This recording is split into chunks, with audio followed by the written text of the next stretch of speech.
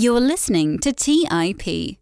Hey everyone, welcome to today's show. As regular listeners know, Stig and I like to press the limits of creative and unique ideas. And on today's show, we have an interview with art collector Scott Lynn. Scott has been an entrepreneur building new and innovative companies for over 20 years. And throughout that time, he always had a passion for collecting art. Then in 2018, Scott created a company called Masterworks, which is a platform that securitizes fine art by filing the ownership of various paintings with the SEC. So Scott was the first person to enable investors to collectively purchase and trade shares in multi-million-dollar works of art by artists like Picasso, Monet, and Warhol, and many others. So get ready to hear a fascinating discussion with the creative Scott Lynn. You are listening to The Investors Podcast, where we study the financial markets and read the books that influence self-made billionaires the most. We keep you informed and prepared for the unexpected.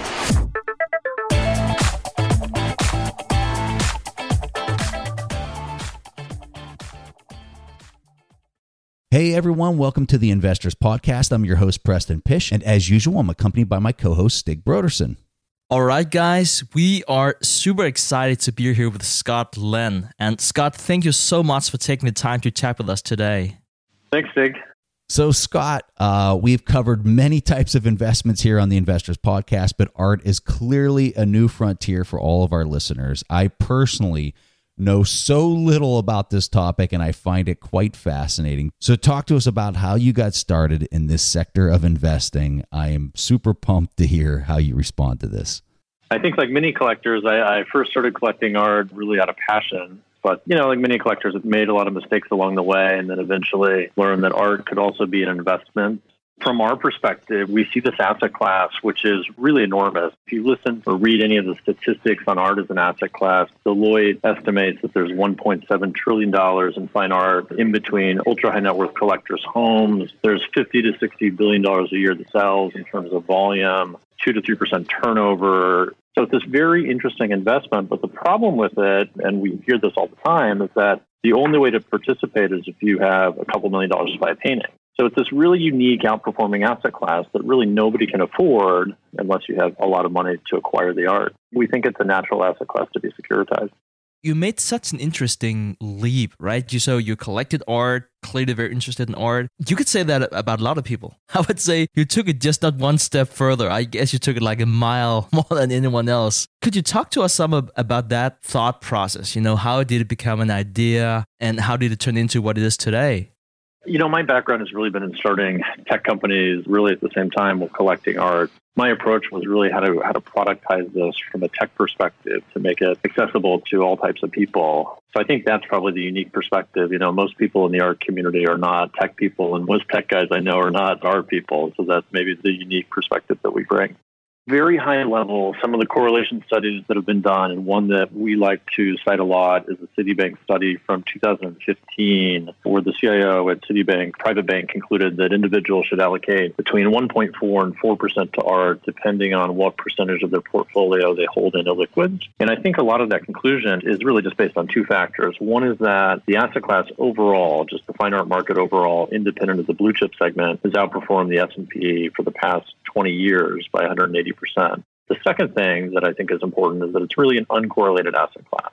So if you look at the dot-com bubble bursting in 2000, the art market actually increased over that period. The highest correlation to a financial crisis the art market has had was actually in 2008, 2009, when the market fell, or I think the S&P fell 58%. The art market declined 26%, so that had roughly a correlation factor of 0.5. But in general, the asset class is uncorrelated to almost all other asset classes, which we find very interesting when taken in context of its outperformance as well. And why do you think that is the case? Typically, whenever we talk about cycles and economic markets, you would say that some goods you would need regardless of the economy. Fine art seems to be an asset class you definitely don't need, not including you perhaps, Scott, but that seems like an asset class you don't need whenever you need money and the economy is bad. Yeah, I think there's lots of art history majors running around that might disagree with you on that, but in general, I would agree with you. We don't actually know what drives art prices, and there's lots of academic or theoretical conversations we could get into on this. But the one hypothesis that we have is that art prices are correlated to ultra wealth creation around the globe. Whether you talk about that in terms of growing inequality or however you want to characterize that, it does seem like that's what it's probably most closely correlated to. We have an ongoing research project right now where we're trying to prove that, but we haven't yet concluded it. It is a global market. So I think the latest stats on the industry show that 40% of the art market is in the US, 20% is in the UK, 20% is in China. The rest is primarily Western Europe. So it's this global market of people with multi-million-dollar art collections that are effectively trading $1, $2, $10, $50 million paintings between each other that really drives the market. The easy way to think about the art market is probably to think about it in two different components. One is the primary market, and I would think of just the primary market as being paintings that have never been sold before. So these are usually living artists represented by galleries.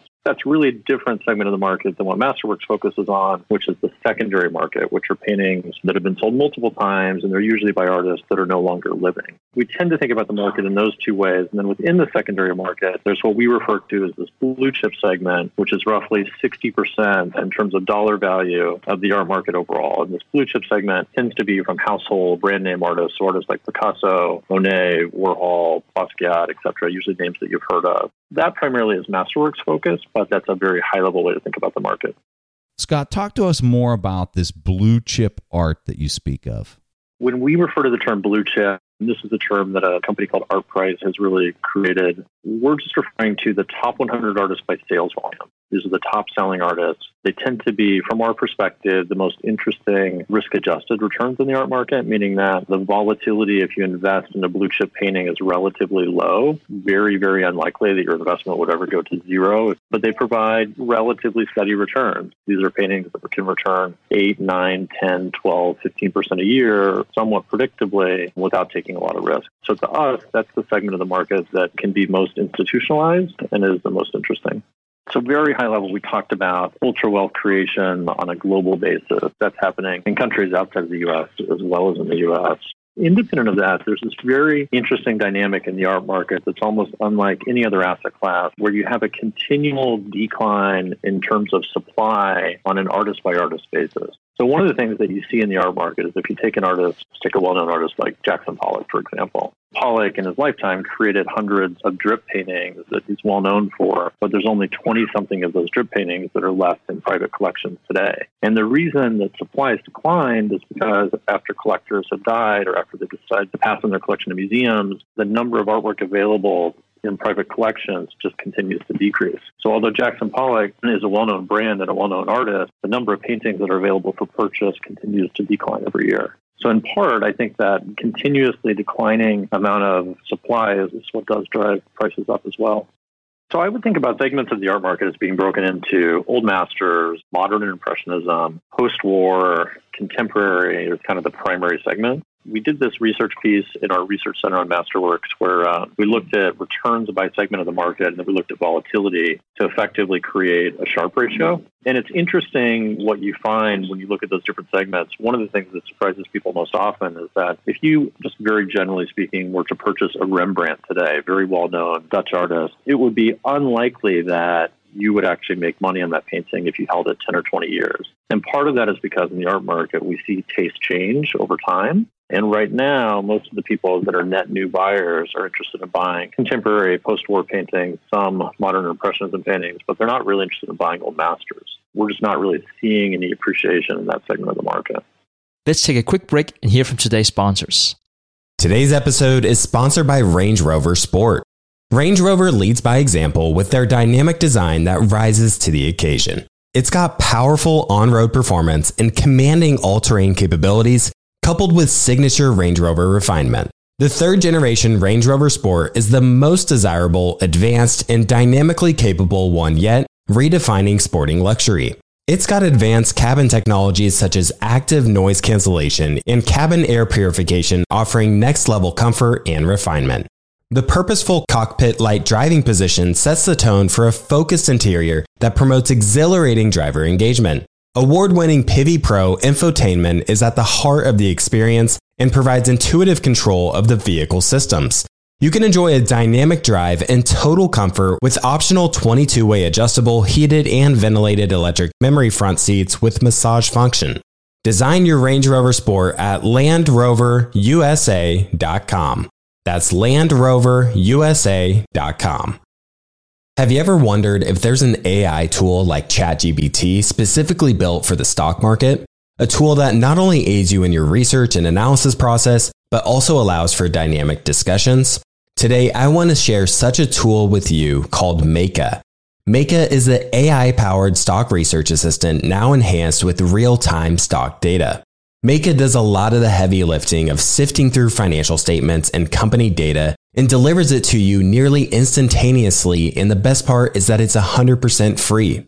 Try it out today and ask Meka questions like, what is the financial health of Microsoft? How much cash does Copart hold on its balance sheet? What is the return on invested capital of Adobe, or millions of other prompts? Check it out today for free at Meka.com. That's MEYKA.com. The Holy Grail of Investing, the new book by Tony Robbins and co-written by investing legend Christopher Zook, reveals the secrets of alternative investments like private equity, venture capital, energy, real estate, sports franchises, and more. It features exclusive insights from investing titans who collectively manage more than $500 billion, including Robert F. Smith, Vinod Khosla, Michael B. Kim, and many others.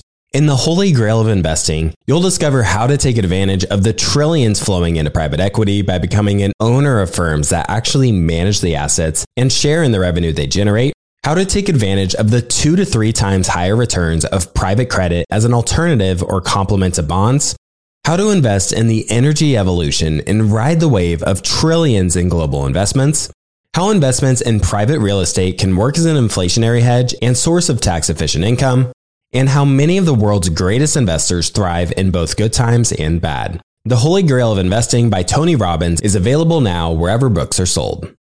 All right, back to the show. You mentioned it yourself. Your preferences change. How do you predict that? I guess as an art buyer, you need to know what the change in preferences are before people know it. Yeah, I think that's right. And we, as a buyer, I guess as an asset manager, look at those trends, right? We look at the trends in appreciation rates, artists that are sort of moving into this blue chip segment, and we look at trends in depreciation rates or artists that are moving out of this blue chip segment to try to predict that. The good and the bad news about the art market is that nothing ever happens fast. Unlike the technology industry that I'm used to, you can see changes overnight or changes within a number of months. We don't really see that in the art market. All of these trends occur on a compounding basis over a number of years. Those are the trends that we watch to try to figure out how different artist markets are changing or how the market overall is changing. Primarily, liquidity comes from us selling the painting to another private collector, right? That's the number one thing that drives liquidity. We work with investors to help them sell their shares at times if they need to get out of the investments. But people generally should think of this as a 7-year investment. It's an illiquid investment that they allocate single-digit percentage of their portfolio to and don't really expect to have access to that until the end of the life of the investment. Maybe let's walk through the flow of funds and how we think about acquiring a painting and then ultimately liquidity. So we'll go out, we'll acquire a painting with $10 million of our own balance sheet capital. We will then file that painting with the SEC to go public. And the going public process is very similar to how you would think about taking a company public. It's effectively an S1 equivalent. Once the painting is public, we then sell shares in the painting. At any time after that, a collector can come, make an offer to buy a painting. And then if the painting sells, the proceeds are distributed to those shareholders or investors. So the art market, a lot of people don't realize this, but the art market is very similar to the real estate market in that a huge portion of art sells through public auction. There's millions, most likely, of public comps that have been tracked over the years within the art market. I think, in fact, one of the things that we tend to focus on are paintings that have sold 2 or more times at public auctions so we can understand appreciation rate or depreciation rate for particular objects. And there's been 60,000 times the paintings have sold 2 or more times at auction. So there's this really huge, deep data set in the art market that helps us understand trends and value for a particular artist or a particular period. So when we're looking at acquiring a painting, we're looking at historical comparable paintings that have sold by the same artist of the same style that are roughly the same example to try to understand how have paintings similar to ours appreciated collectively and how do we think our painting is appreciating historically to try to predict future appreciation rates. Scott, talk to us about risk. Here on the show, we always talk about protecting your downside risk first, and then if you purchase an undervalued asset, the upside will just take care of itself. So as we consider the downside, what causes an art market to crash? People have been collecting art for thousands of years. The biggest crash in most recent history was the early 1990s with the Japanese sell-off. That was the most significant crash. But, recently, other than the financial crisis, we haven't really seen any significant downward movement in art prices. Now, what we do see, and I think is what is much more common, is we see specific artists' markets decline rapidly. For example, one artist that we've really seen decline just from a market perspective is Damien Hirst. Damien's paintings, for various reasons, or sculpture or whatever, have really declined in value over the past 10 plus years. So I think we do see it on a particular artist basis. But other artists, conversely, like based on all the data we have now, with Monet in particular, we see a very low likelihood that his paintings decline in value. When we look at all of the paintings that we have by Monet that have sold 2 or more times, we only see a 3% chance that Monet has ever declined in value based on the second sale. That's a very interesting data point to us. And I think within this blue chip segment overall, we really view art as a very, very, very good store of value. So if art is declining in value, it's declining 10%, maybe it's declining 20%, but 50% declines or 100% declines are just very, very uncommon. We think a portfolio of art makes sense, just like a portfolio in most asset classes makes sense. And it is interesting. I mean, when we look at the blue chip segment, we don't see a huge standard deviation in terms of returns by artists. So we might see, a range of returns somewhere between kind of 8% and 15%. That's large, but it's not like we're seeing 1% to 40%. So there is a reasonably narrow band within this blue chip segment of returns. And, I guess we tend to focus on that. Could you please tell us a personal story, where you've been wrong and where you've been right about art valuation and what you learned? I'm sure you have quite a few. I have quite a few. So I think one of the things that new collectors often get wrong, and I've seen this many, many times over, and this definitely describes myself, is new collectors tend to focus on the artists themselves and not the examples by that artist. So if you take an artist like Picasso created over 50,000 objects in his lifetime. And when I was first collecting, one of the things I did is I went out and I bought this whole lot of Picasso ceramics from one of his neighbors in France. And I think I can't even remember the number. I think I acquired something like 100 ceramics by Picasso. And, they were in all these crates packed with straw. And I remember receiving them. I didn't even know what to do with them. But I was thinking that long term, this would be a great investment. And the problem with that approach really is that if you look at Picasso ceramics, they're editioned, right? They're made in these massive editions. He was maybe involved with it, but wasn't intimately involved with the creation of those ceramics. So they have his name on them, but they're not really that unique, not that special. Collectors of Picasso would certainly not aspire to one day own a Picasso ceramic. And I think that was a good lesson on, having all of these objects by a very brand name artist, but not having any particular object be necessarily that good, and therefore those objects not really appreciating that much in the future. I think if you look at the value of Picasso ceramics today, they're probably very similar to what they were 10 years ago or 20 years ago. They haven't really changed that much. All right, so Scott, let's also give you an opportunity to talk about one of your really good purchases. Yeah, for better or for worse, I've had lots of those stories. I had a 76, 77 de Kooning, which Willem de Kooning is one of the more important American artists. Woman 1 at the moment is arguably the most important painting in American history. And I acquired this painting from Christie's a number of years ago. So I think that painting, and I'll get these numbers specifically wrong, so don't quote me on these, but I think I acquired that painting for, I want to say $7 or $8 million, and then came close to doubling the value on that in about 2 years. Sold it shortly thereafter. There were just a whole bunch of reasons that was the right time to acquire that painting, and then the right time to sell it. There are opportunities like that exist in the art market. I mean, we don't certainly guide investors to think about those types of returns with our products, but they do exist from time to time. What is a good return? I know you talked before about risk-adjusted returns, and we talked about that, the asset class is different than what we usually talk about. Keep in mind the types of risk we incur. What is a good return in the art market right now? I think it depends on what segment of the market you're talking about. So, for example, if we go back to my earlier comments about the primary market versus the secondary market, there's a lot of people that just invest in the primary market for new artists, living artists that are looking for 30, 40, 50, 100% plus returns. And that's a very speculative game, but a lot of those artists also have a high probability of going to zero as well. But to us, this is just a very interesting risk-adjusted asset class where you can theoretically outperform the market without taking much risk, or at least less risk than how we view developed equities. The art market is funny and a little bit hard to predict, but it's always collectors who are purchasing these paintings. A collector usually has a very specific collection that they're focused on building out. So, for example, personally, I have this very specific collection of post-war artists from 1946 through the early 1960s. And, I'm always looking for one or two artists to kind of round out that collection or complement it because my focus is really on building that collection. So, Scott, I'm assuming most people listening to this are like me and have a very limited understanding of art investing. So what would you recommend for them to become better informed about the methodology? It's a good question. I will point you back to masterworks.io, to our resource center. We've assembled for investors one of the most comprehensive resource centers of all third-party resources as well as internal research that we've published. And it really helps, I think, people think about the art market holistically and from a very high level before deciding to purchase a painting or to begin collecting. That's where I would start. And then there's a whole host of other websites like ArtNet or ArtPrice that allow you to research specific artists or comparables by different artists, look at historical auction records, and really dive into the data. The advice that I would give myself and the advice that I give all new collectors is focus on the example, not the artist. Because usually if you look at the data, that one particular object that's an A object for that particular artist will always appreciate much faster than the third-tier object by the brand name artist. That's the one piece of advice that I would stick to. Let's take a quick break and hear from today's sponsors.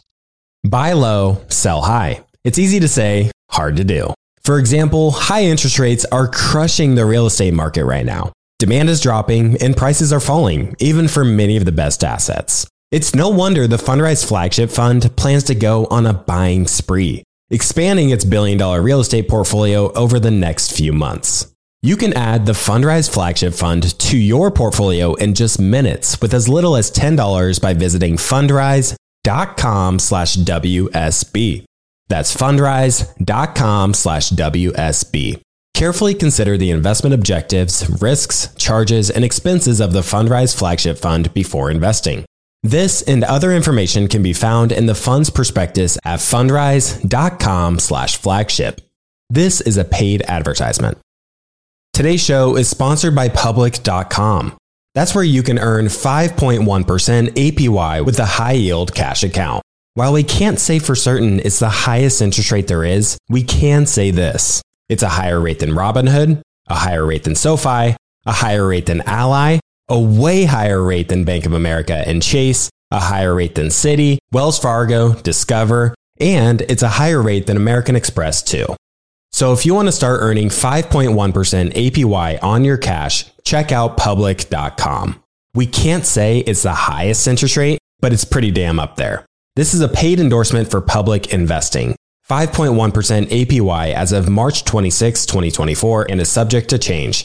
A high-yield cash account is a secondary brokerage account with Public Investing, member FINRA/SIPC. Funds from this account are automatically deposited into partner banks where they earn a variable interest and are eligible for FDIC insurance. Neither Public Investing nor any of its affiliates is a bank. U.S. only. Learn more at public.com/disclosures/high-yield-account. As many of you know, I love studying businesses and networking with business owners. The more I've studied businesses, the more I've realized that starting and scaling your business is easier than ever because of companies like Shopify. Did you know that Shopify powers 10% of all e-commerce in the US? Shopify is the global force behind Allbirds, Rothy's, and Brooklinen, and millions of other entrepreneurs of every size across 175 countries. Shopify is the global commerce platform that helps you sell at every stage of your business, from their all-in-one e-commerce platform to their in-person POS system. Wherever and whatever you're selling, Shopify's got you covered. Shopify even helps you turn browsers into buyers with the internet's best converting checkout, up to 36% better compared to other leading commerce platforms. What I personally love about Shopify is that it's the turnkey solution to kickstart and grow your business, and they are totally committed to giving you the necessary tools to succeed as a business owner.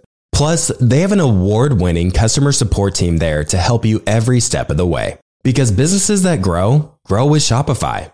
Sign up for a $1 per month trial period at shopify.com/WSB. That's all lowercase. Go to shopify.com/WSB now to grow your business no matter what stage you're in. That's shopify.com/WSB. All right, back to the show. It's so overwhelming with everything whenever you enter a new asset class. You don't know what to start, you don't know what to stop, you don't know who to trust and who not. How do you filter out all the noise? If you can outline perhaps some of the first few steps you would take as an investor. It's a really great question. To step back from that question a little bit and talk about kind of the evolution of how the art market has got to where it is today. If you go back to the art market in the U.S. in the 50s and the 60s, a lot of the decisions around what is great art were controlled by critics. People like the last name of Rosenberg or Clement Greenberg, etc. And they were really the tastemakers in the art world. Today, that critic culture has died out to a great extent and has really been replaced by galleries or dealers who decide what is good art, but they also have a financially vested interest in making that determination. So it definitely is a messy and difficult to understand industry for someone entering the art market today. My best advice on navigating that, unfortunately, is probably just to work with people you know, work with trusted art advisors, rely on maybe the auction houses more so than specific dealers. If you don't have comfort with the dealer, auction houses tend to be a bit more transparent in their approach. It is a difficult industry to navigate if you know nothing about it. There's this concept in traditional industries where if you are giving advice to someone to purchase something, then you are effectively a fiduciary. You have an obligation to inform your client how much money you're making, for example. That dynamic does not exist in practice in the art industry. Whether or not a lot of dealers do have a fiduciary obligation, I think is maybe somewhat debatable. But in practice, dealers don't really subscribe to that concept. I do think it's very important that people be very aware that those that are recommending purchases or those that may have a financial interest in the transaction will probably not disclose it. It is sort of a buyer beware dynamic, and I think anyone new approaching the industry should be careful with that. So, Scott, one of the things I found really interesting is in the Citibank report you reference, there's a huge spike in the Chinese market when it comes to art. Why do you think that we're seeing this now, and how does that change anything? Yeah, China has been a huge net contributor to the art market overall, and we think it is a permanent change in the art market. You've seen most large galleries in New York open up in Hong Kong. There's a huge, huge Chinese collector base that's just coming rapidly into the market. We don't see that slowing down anytime soon. We have seen historically in the art market, other countries kind of come in and move out, like Russia, for example, used to be a large overall percentage of the art market. Most of the money in Russia that's been collecting sort of these very expensive paintings is no longer doing that. So we have seen that trend, but we definitely don't expect to see the Chinese market decline anytime soon. There's just so many new billionaires being created in China every day, and a lot of those people are very interested in art and the contemporary art scene in particular. We don't really see that trend changing anytime soon. Scott, thank you so much for accepting our offer to come on the show. This was such a fascinating topic that is just completely out of anything that Stig and I have covered in the past. So if anybody out there listening to this wants to learn more about you and your company, where can they look? The best place is just our website, which is www.masterworks.io. And then, as I mentioned before, there's a great resources center on the website that has lots of third-party content, as well as just content that we've created and researched on art as an asset class. And you can also sign up and invest directly from the website as well. Thank you, Scott. Thank you so much for your time to come here on the Investors Podcast and talk to our listeners about collecting art. Really appreciate it and hope to be back soon. All right, guys, that was all the Preston and I had for this week's episode of the Investors Podcast. We see each other again next week. Thanks for listening to TIP. To access the show notes, courses, or forums, go to theinvestorspodcast.com. To get your questions played on the show, go to asktheinvestors.com and win a free subscription to any of our courses on TIP Academy. This show is for entertainment purposes only. Before making investment decisions, consult a professional. This show is copyrighted by the TIP Network. Written permission must be granted before syndication or rebroadcasting.